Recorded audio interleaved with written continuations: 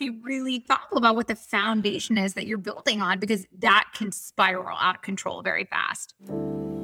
This is Taking the Lead, a podcast for B2B tech professionals, leaders, and executives who want to learn from female icons in the tech industry.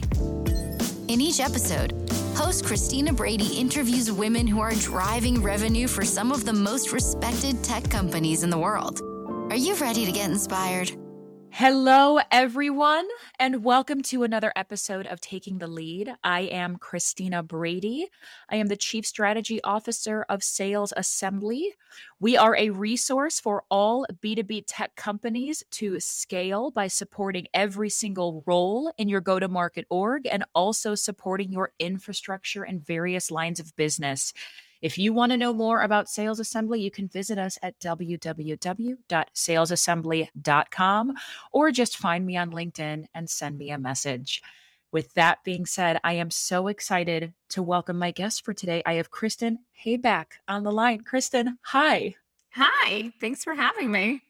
My gosh, absolutely. I'm going to do a brief intro, but I can't wait to dig in to your background because I'm going to say you are what looks to be the new president and COO of Shogun, but you've been doing a C-suite, sort of, you're sitting in each one of them and experiencing it, which I think is awesome. I used to work, when I worked at Glassdoor, I worked for an incredible, couple incredible CEOs there, but Robert Holman was the CEO. And one of the things that he loved was allowing his executives to sit in different seats and experience it and actually learn what those positions do.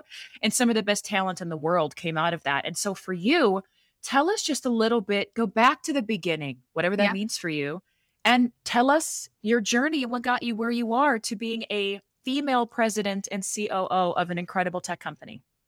Yeah, that's awesome. Thank you. Yeah, so I started off in tech totally accidentally. I usually tell the story that I was out of college and I had kind of two job offers. One was to be an office manager at a tech company, and one was to work at the shoe department at Macy's. And that was kind of the two paths ahead of me. And so, who knows what that shoe department path would have led to, but I picked the tech company and it kind of all worked out from there. So I built up, from being the office manager there, and then I kind of stumbled into sales there as well. And then really that was my sweet spot that I found. And from there, I've worked at some great companies like Trello and Atlassian. I was the first revenue hire at Trello. I'd known the team from their previous startup. And then when we were acquired by Atlassian, I kept the Trello team running, and then I took over Atlassian's enterprise sales team. And then Atlassian was looking to build out this brand new team because they'd been acquiring a bunch of products and their motion needed to change slightly. And so I built that team out from scratch, which was an awesome experience.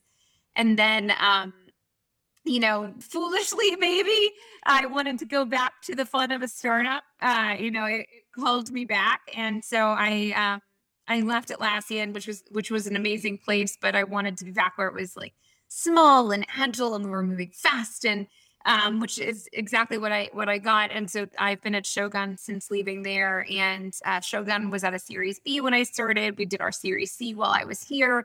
Like you mentioned, I started off kind of running the sales team, then I ended up running sales and marketing, and now most recently I'm kind of overseeing the whole place as COO and president, which has been a really awesome experience so far. Diving into, you have a lot of experience there that I think a lot of listeners either have been through maybe one piece of that or are about to, maybe feeling apprehensive. And being a part of companies going through funding myself, there's a lot of changes that you see kind of in all facets. And for you being a part of that last round, what were some of the changes that you saw kind of at the company level and things that you had to kind of quickly adapt to? Yeah, I think in general, right, whether it was at Shogun or anywhere, one of the things that I think is really important when somebody, especially when they leave a public, large company that has established this like product market fit and they have this engine that's just kind of moving, and they're like, I should go to a startup. I had a startup background. I knew what it was like, and I left from there back into startups. Sometimes people don't realize that when you are at a startup, at least this is my opinion, it is kind of a business that constantly changes every 6 months, every 6 to 12 months, right? Fundraising or no fundraising. I mean, it is fundamentally a different place, constantly kind of reinventing itself, because at that kind of scale, going from 25 employees to 50, 50 to 100, 100 to, you hit these break points along the way where you're like, oh man, we're never going to make it through this. And then you push through that. And then you hit another break point where you're like, what's this thing we're doing? And you hit another one.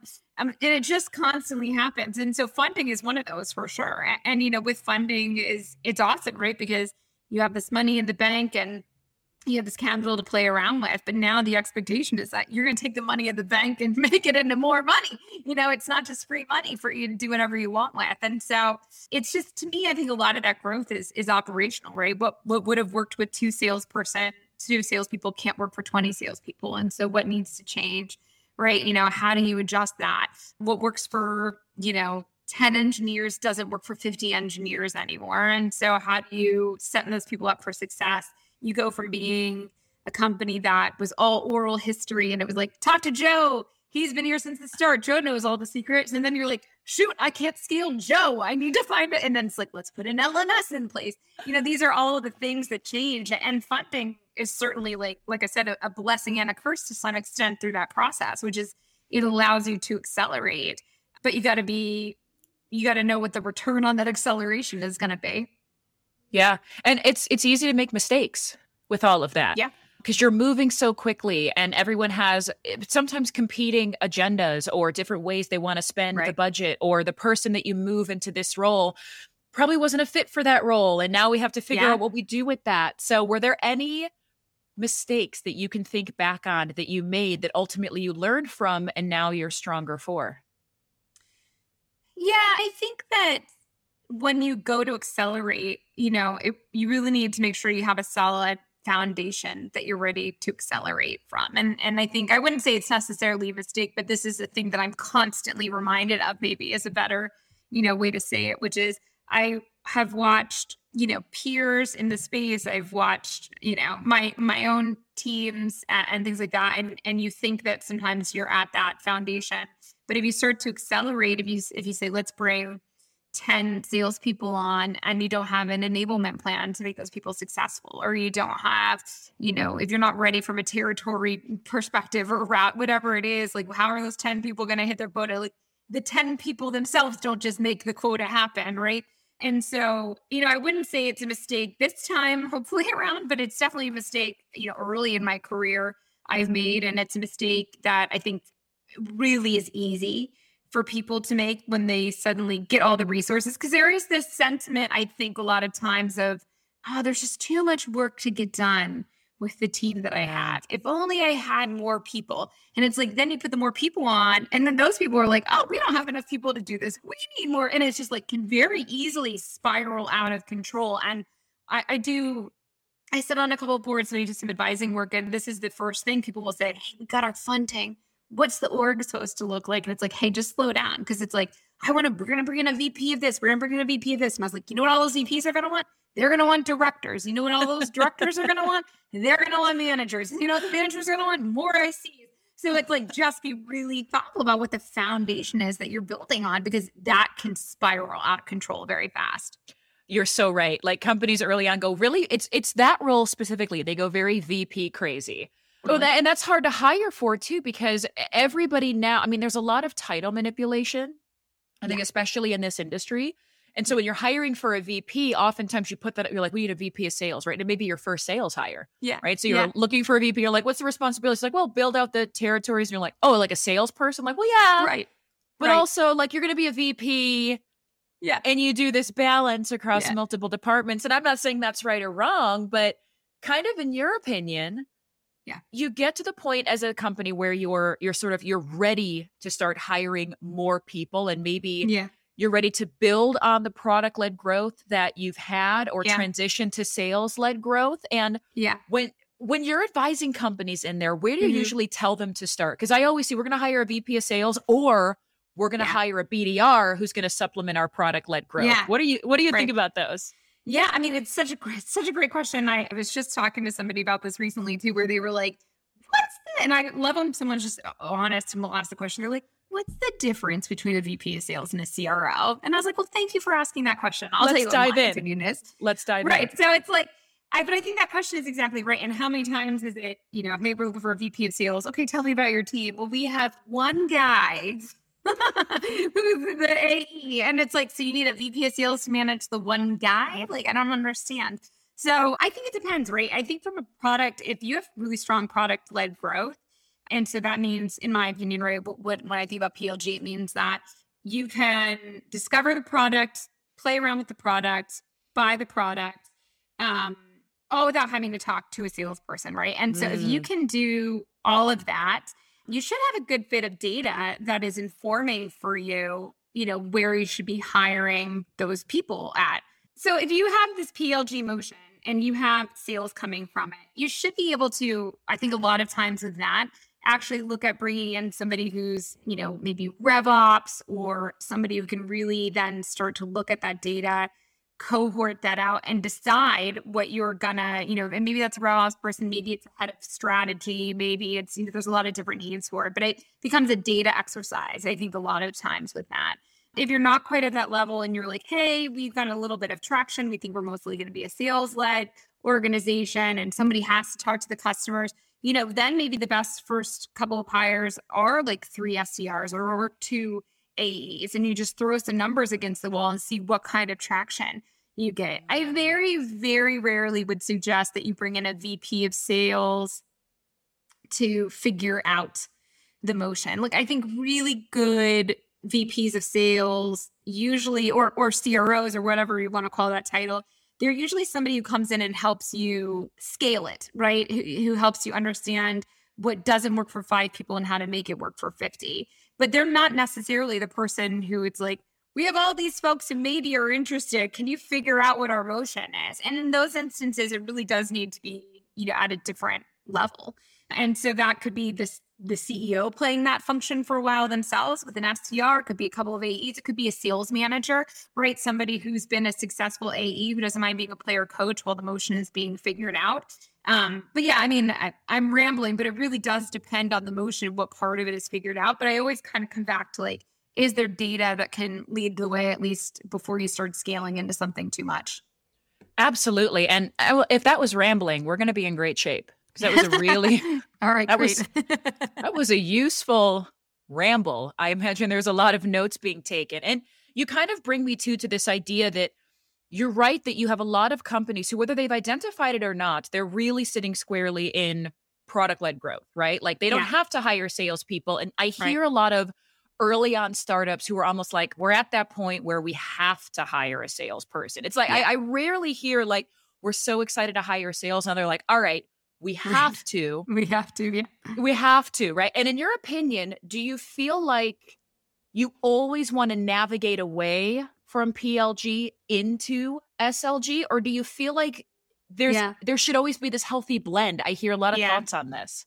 Yeah, I think, it's so funny, right? Because I think that first you kind of got PLG as this term that everybody was like, what's PLG? Let's figure it out. And now everybody's like, we should be PLG at all costs. And now I think you're also hearing so you kind of rotate from one direction to rotate to the other, like sales-led, PLG, one or the other, only these two things can exist. And the term I'm hearing more frequently now, which is the way I've always thought about my teams and I've always built my teams, is sales assist PLG. And the way I think about that, at least, is that in a great PLG model, if you're thinking about everything for PLG, it means that you're thinking about your go-to-market, your product growth, all of that with is how could somebody get value without having to talk to somebody? It doesn't mean they will never talk to somebody. Just they could, in theory, engage with my product. Let's take Trello, for example. You can get in, you can sign up for Trello. You could understand to move your card around the board. You could make another board. You could add people to it, and you could pop your credit card in to buy it, all without having to talk to somebody. Now, I think often what you will start to bump into is that there are a group of people who need to talk to somebody. And so those are folks who want to buy the software at an enterprise level, and they can't just put $50,000 on a credit card or $100,000. They can't just accept your T's and C's, or they can't not have gone through some kind of, process with you, right? Because they have to pay by PO, or they have to, whatever it might be. And so then that's where I think a lot of times you'll get someone being like, well, we have to hire a salesperson or something like that. And, you don't have to. You could look at and seeing that angle from a customer success perspective. There's a bunch of other ways you could think about it. Channel is one way to think about it. But I do think that really successful PLG companies end up ultimately having some sales assisted motion, even if it's not always a salesperson, but it's somebody who will get on the phone with some subset of your base to talk to them, whether it's cohorted out by, hey, these guys have over 1,000 users in the system, so I'm going to reach out. Or if it's cohorted by, if you're going to spend X amount, we'll let you pay it on a PO instead of putting on a credit card. So the degree of how much that sale is assisted by a human can vary, but I think most of them will need to get to the point where they have to do something. So some will have a lot of that cohort covered by sales assisted. Some will have a very small part of that cohort covered by sales assisted. And that kind of defines the level of PLG I think that motion is growing by. And in your opinion, do you think that it needs to be mutually exclusive? And I'm going to quantify this because another 3-letter acronym comes to word, MQL, because I find that you have companies where they start with a lot of heat with their product-led growth. And I'm like, okay, we have to hire salespeople. And salespeople are expensive and they take time to ramp.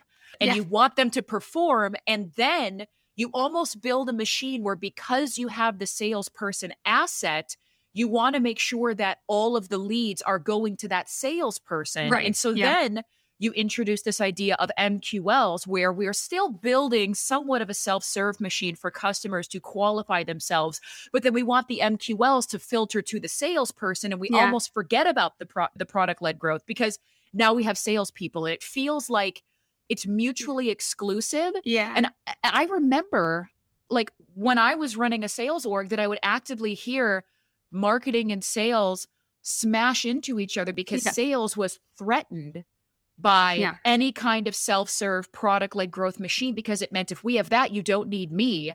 Have you seen that kind of push and pull mutually exclusive dynamic? And is that right? That's a big question. So take bites. No, it's totally fair. Yeah, I think a lot of times that there are these teams that always kind of end up butting heads, right? And I think I was joking earlier with someone that it tends to be the salespeople. It's like salespeople don't get along with marketing. Salespeople don't get along with product. Salespeople don't get along. I don't know if there's a common theme here, but there seems to be this is what happens. Yeah. It's a feisty bunch. Yeah. I think you're right. And I think that's the push a little bit to really understand the cohorting, because I think that there should be a very clear definition of what never will go to a salesperson. And the really hard thing with that is that you have to accept that maybe you don't have as high of a close rate with that cohort, or they don't have as big of an ACV, or they don't, whatever it is. And one of the things I learned at Atlassian, right, and this happened all the time there, which was people be like, oh, did you see the name of that company that bought this? Like, it's so frustrating. We can't go after them. But the reality was that if the product was doing its thing, that customer was going to grow on its own. So even if you landed them at $500 instead of $5,000, they would get to 5,000 and more ultimately, because it had become such an ingrained tool and they had enjoyed the experience so much and everything was built for that growth.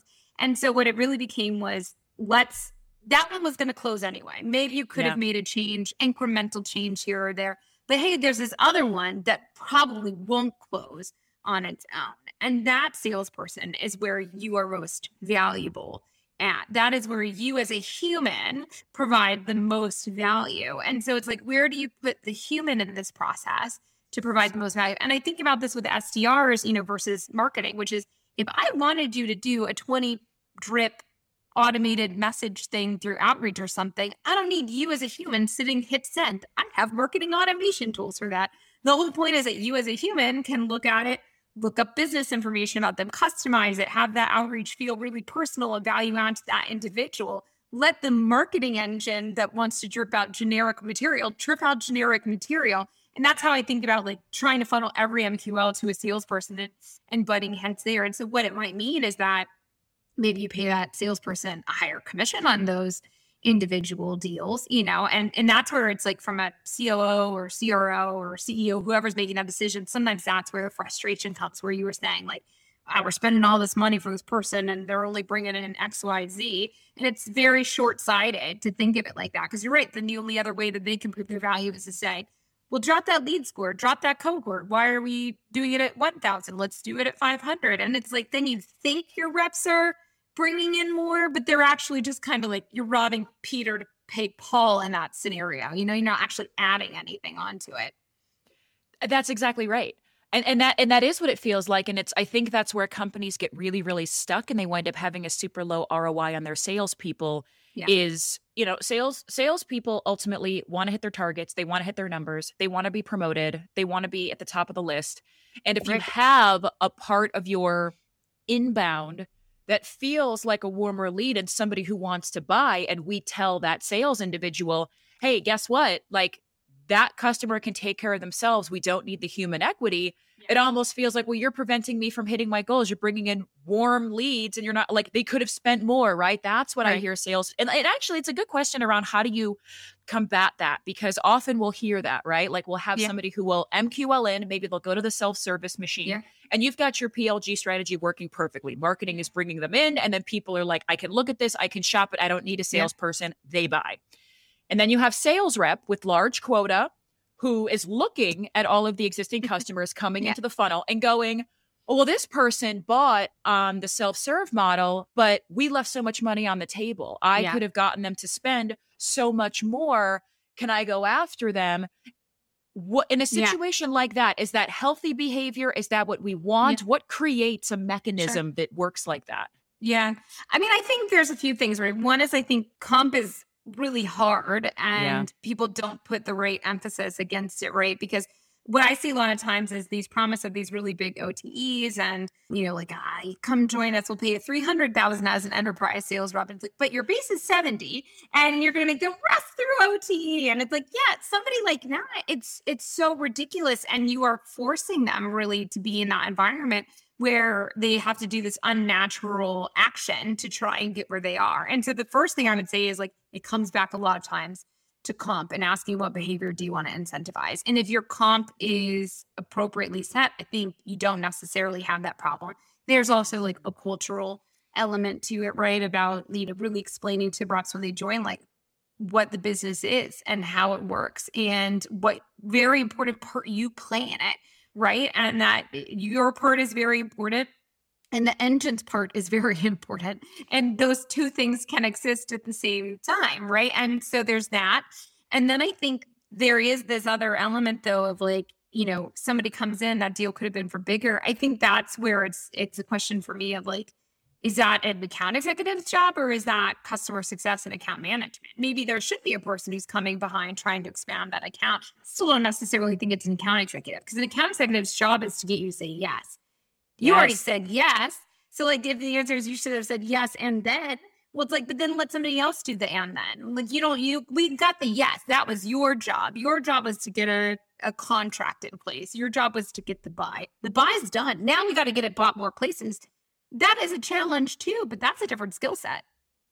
It's a totally different skill set. And it is not training people to go after low-hanging fruit, right? Like when my reps used to dig through, those self-served, you'll be like, oh, I was like, what are you doing over here? And I realized that, to your point, the read between the lines is that behavior is a leadership issue. It's an expectation issue. It is not setting the right parameters and not compensating to motivate the right behavior. And this is I'm going to throw a tough one at you now, especially right now. There's a lot of questions around comp just floating around in the market. And to your point, there are some unicorn non-sustainable offers that we are seeing right now. Like, companies are going to have to right size. I don't want to watch it. It's going to be a train wreck. What do you feel like is the secret sauce to properly incentivizing a new business rep? Like, where do you think that lies? Yeah.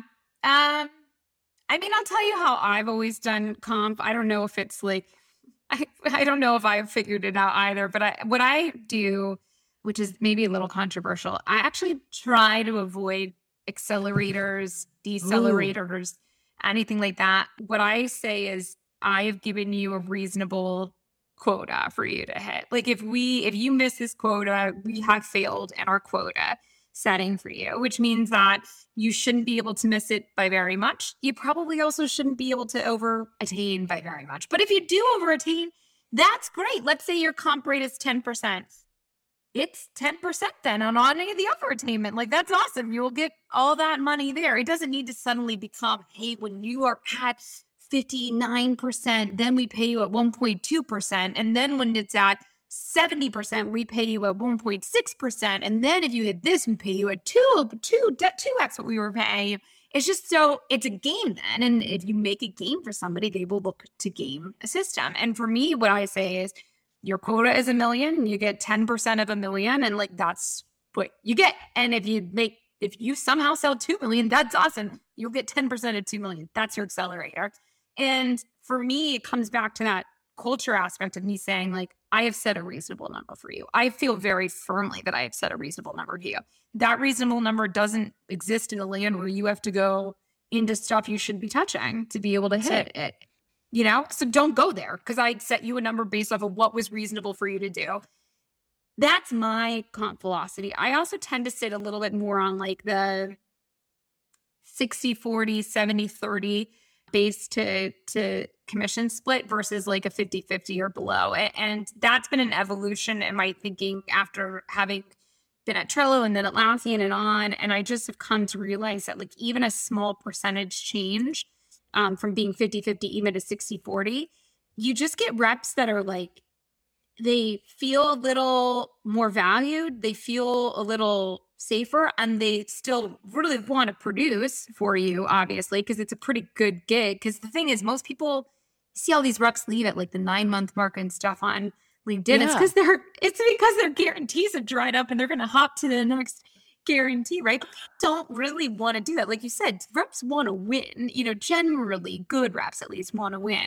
And so even by giving that little bit of a change in philosophy, you get it back in the way that they think about, in my opinion, working for you and with you as a sales org that is changing. And maybe you don't always set it perfectly, but they get that. You work together a little bit more in a partnership, I think. I mean, you're hitting on, I think, what causes a lot of people to company hop a lot, which is that disguising a marathon as a sprint, Mm-hmm. and people think like, wow, I have this amazing compensation plan. I'm going to like go over it so far. And then when that dries up, they're like, okay, I'm going to go to the next one. And I actually think that you can see now, especially in the last 2 years, that people have made it, it's a whole technique to do that, right? Which is to like stay for a little while. Don't stay long enough to be able to decline in numbers. It's like keep riding the coattails and jump and jump and jump. And it's scary as an employer to see that, especially if you're at the point where you're needing to make these really critical sales hires and you want someone who is experienced. Somebody who's worked at 5 tech companies in the last 8 years looks like they're coming at you with a lot of experience, but you got to dig in and see, have you been anywhere long enough to achieve mastery and consistent results, or are you jumping when it starts to dry up? So if anything, it's a good reminder to do that. Yeah, absolutely. I mean, circumstances happen for people, and I totally get that. And it's not like I would never look at somebody for under a year, because I've got plenty of amazing employees that I've hired over the years that, had 1 or 2, whatever it is, where it was like under a year for various circumstances, right? But I think you're right, which is like, what's the story of you as a sales rep? What's your story of success? And sometimes you join a bum company, and it is a bum company. But like, if you've been at like all these marquee names, consistently for sub a year, it's not like, whoever, Slack didn't have product market fit figured out when you were there, So like, if, you should be having a history of success, but I don't want to, I think it's like, I don't want to know that you only hit your quota during your ramp period, which where your quota was like 12% of what it would have been. Exactly. Yeah, exactly. So it's like, you got to look for that history. I think you're right. I think it's coming on a right size. I think this game can't keep getting played where reps are hopping this much, but the market's just been so hot. It accommodated to it, It did. I mean, the market, and to your point, it's a lot harder now to get down to the brass tacks of why people have made moves, because layoffs are abundant. And there's been some the most talented people in all of tech who have found themselves on the market. Yeah. And they're right in the pool with somebody who maybe doesn't have the talent other than kind of hopping when things start to dry up. And so it's a good idea to get really good at interviewing and asking those kinds of questions right now as you're looking to scale your org, because you really you can't tell by looking at somebody's LinkedIn with you really now have to dig in and ask. The last question I have for you on this, because I could pick your brain all day. I'm having a great time. I hope you are too. Yeah, it's awesome. I love it. We had our sales assembly big annual event for the first time earlier this week. And one of our speakers, Mary Shea from Outreach, kind of made this point that you have this tough issue to overcome with sellers on your team when it comes to comp and quota, because there's this unspoken rule that if I grossly exceed my target, I'm going to have a great year this year, but I've just proven to the business that I can do a lot more. And so the gravy train ends now. So it's this idea of, I don't want to overperform and screw myself next year. I don't want to underperform and screw myself this year. And I don't know that anyone has the solution to this, but given kind of where you're going and what you're talking about, where do you feel like the balance sits there and getting the right performance out of the sales reps in your org? Yeah, that's absolutely, it's a great question. I don't know if I have the answer either, but I'll tell you, it kind of comes back to, once again, like, I think looking at your mix of comp to base is really important. I think, if people are doing 1 year comp plans, like, my general guidance is to stop doing that. I like a 6-month comp plan. I think personally I do. That's what we always had at Atlassian too, because I think it gives you the chance to set things right either way. Like, maybe I set your quota entirely wrong. Like, you want to wait until the end of the year for me to resolve that. Or maybe we need, especially in startups, right? Things move so fast. Maybe I need to change your territory. Maybe I need to reset this. Maybe our pricing model changed. Like, a 6-month plan allows for a lot of flexibility for both parties in a lot of ways. And again, if you're not doing an accelerator, it does help make things easy to change that. But I think it also comes back to, like, culture and management and understanding, if you're working really closely with your leader, I imagine they would know if you were holding back or if you were, whatever it might be. So, I think I don't have a great answer for it other than to say, I don't think there is a silver bullet. I think it's a handful of things. But I think for me, if I had a rep that absolutely crushed it, it's more than just the comp. I would want to keep that person around for whatever I could make them keep around for. It's like, well, what's the growth you want? What do you want to be? Is the rep the life for you? Is it, what else can we do for you? How do we make you feel valued? Because there is an element of it is true, which is that if those numbers can be hit by a bunch of people, that probably means quota and comp was set wrong. Like, that's just the truth of it, right? Like, that is, if you have a whole team whose quota was $1 billion and everyone did $3 million, you say your quota wrong. I mean, you just did. Like, there's no, it's not like, but they shouldn't have held back and they shouldn't punish for it either. And so it becomes a question of, like, how do you right size that? But ultimately, it's like, quota is a funny thing. You can have a $3 million quota one place, a $300,000 quota another place, that, whatever it might be, and still have the same OTE. And so there's, like, a mind shift thing you have to change with somebody where they'll feel like, well, I had done this and now I'm doing this and you're asking me to do the same thing. It's like, well, you can leave here and you can go somewhere else. Who knows what that number will be? But you also don't know if you'll hit it or not. You know that you are good at selling this. You know that you have a team you're working well with. Like, your job is to sell it, and your amount we paid you to sell it is this. That is ultimately what it is. And I think sometimes it's like, polish up that language, but, like, that's the conversation you also need to tell people. And you talk to people like they're adults, like, explain how the business functions. I'm constantly shocked how many people don't understand how a business runs. Right now, it's like they just don't get it. Well, I mean, there's an incredible tip here that you're dancing on, which is the right one, that at the time of hiring, there is a responsibility by the candidate and the company to make sure that everyone fully understands the nuances of what the number and the comp are going to be and what the quota is made up of. Because to your point, when we're talking about people hopping all over, a lot of people right now are chasing OTEs. Yeah. And they haven't had enough experience to ask the question about the attainability of that. So you could have one company with an OTE of 180,000 and another company with an OTE of 300,000. And you go, oh my gosh, 300,000, I'm going to jump over there. I'm going to make so much money. But if the company that has the $180,000 OTE has a better base commission split and it's based off of a $150,000 quota and an ASP of $50,000 per deal, you're going to blow that out of the water versus I went to the $300,000 OTE with a $3 million quota and the ASP of 12.5 and now I'm underwater.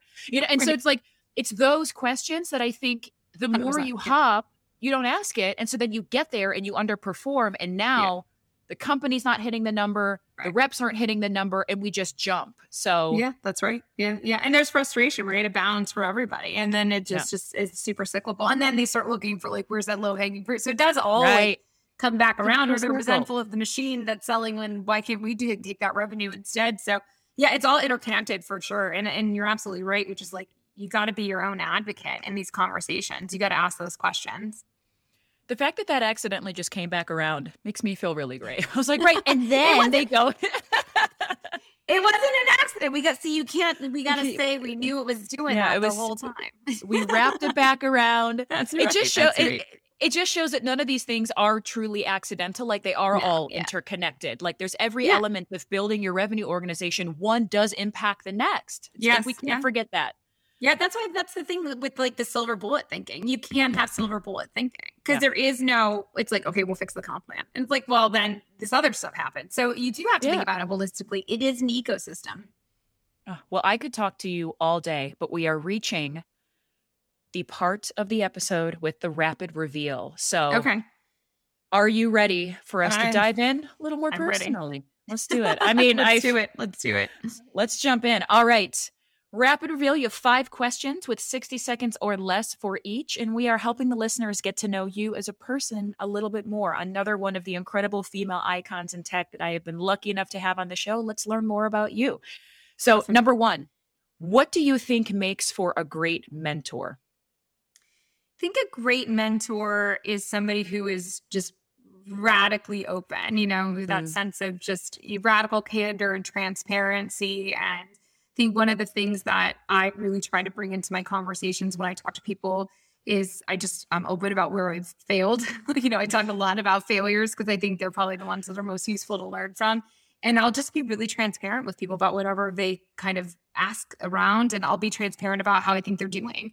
And I think that is probably the most important trait. Amazing. I couldn't agree more. That's a really good answer. Number 2, my personal favorite for everybody. What's an irrational fear of yours?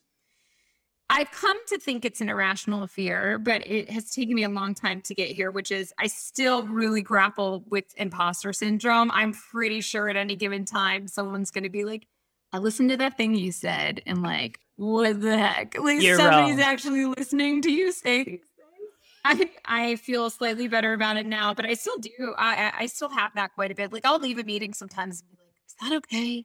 Is that weird? Is everyone going to think that was full of, BS? So I think it's this testament to how far I've come that I think it's an irrational fear, but it still exists.